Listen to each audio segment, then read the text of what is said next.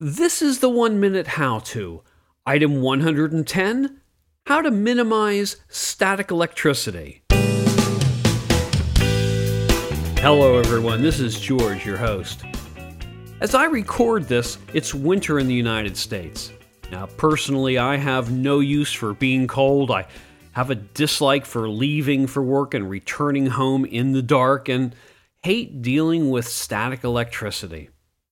Okay, two atoms are walking along, and the first atom says, "Oh my gosh, I've lost an electron." The second atom says, "Are you sure?"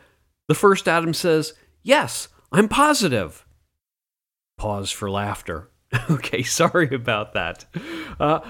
This is not going to be a chemistry or physics lesson, but basically speaking, static electricity is the result of an unequal electrical charge between two objects.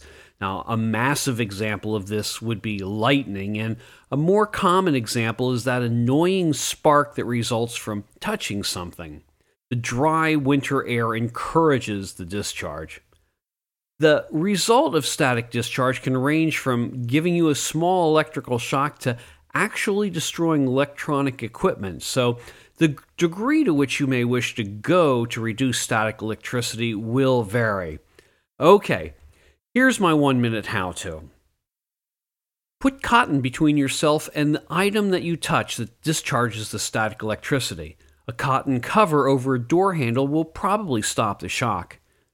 Increase the humidity within your house. This can be done by installing a humidifier or opening the window. Well, with these temperatures, I'd opt for the former.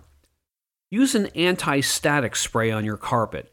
Now, you don't have to buy the expensive sprays. Just dump a cap full of fabric softener into a large spray bottle and use that. Keep an anti-static dryer sheet with you and rub it occasionally. It'll work for you as well as your clothes. If you're working on electronic equipment, make sure you're wearing a grounding strap, unless you're working on CRTs. And finally, if you think you're going to be shocked when touching something, first touch it with your knuckle, as this will lessen the jolt. Alternatively, if you have keys in your hand, then use the keys to touch the object first. I hope that gives you a few ideas for lessening the impact of static electricity shocking you. There are just so many variables at work here, like the type of carpet you've got, what the soles of your shoes are made of, and on, but these things might help. And speaking of help, would you like to help me? Well, you can do that by telling one person about this show. I'd like to get more people involved with giving how-tos, and the more who know about this show, the more people will offer interesting information for all of us to hear. So please, tell one person about the show so we can hear an even wider range of topics.